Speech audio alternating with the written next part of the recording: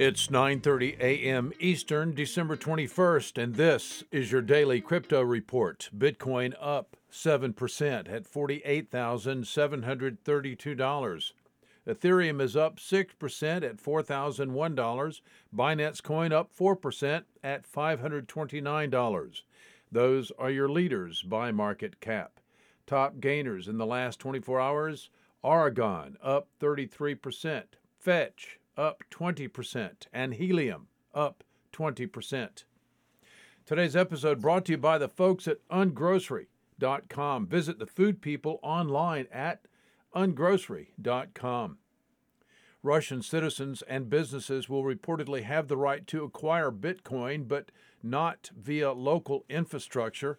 Russia continues sending mixed signals to the crypto market there as more reports provide details on the country's upcoming crypto regulation.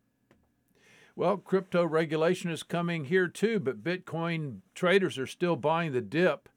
The professional traders and some non-professionals are buying the dip. Looking at Bitcoin charts for the week, prospective buyers are looking at the situation and wondering a little bit about what's going on. On November 10th, the price peak happened right as the United States announced that inflation had hit a 30-year high. The mood quickly reversed for Bitcoin after fears related to China-based real estate developer Evergrande defaulting on its loans. This appears to have impacted the broader market structure. However, things have turned around now, and Bitcoin is back up.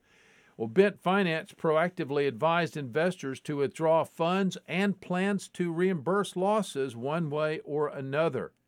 This development in the story, the staking and farming platform Bent Finance became the sixth crypto establishment to get hacked this December. That's all the time for us for today. Visit us at dailycryptoreport.io for sources and for links. Find us on social media, add us to your Alexa flash briefing, and listen to us everywhere else you podcast under Daily Crypto Report.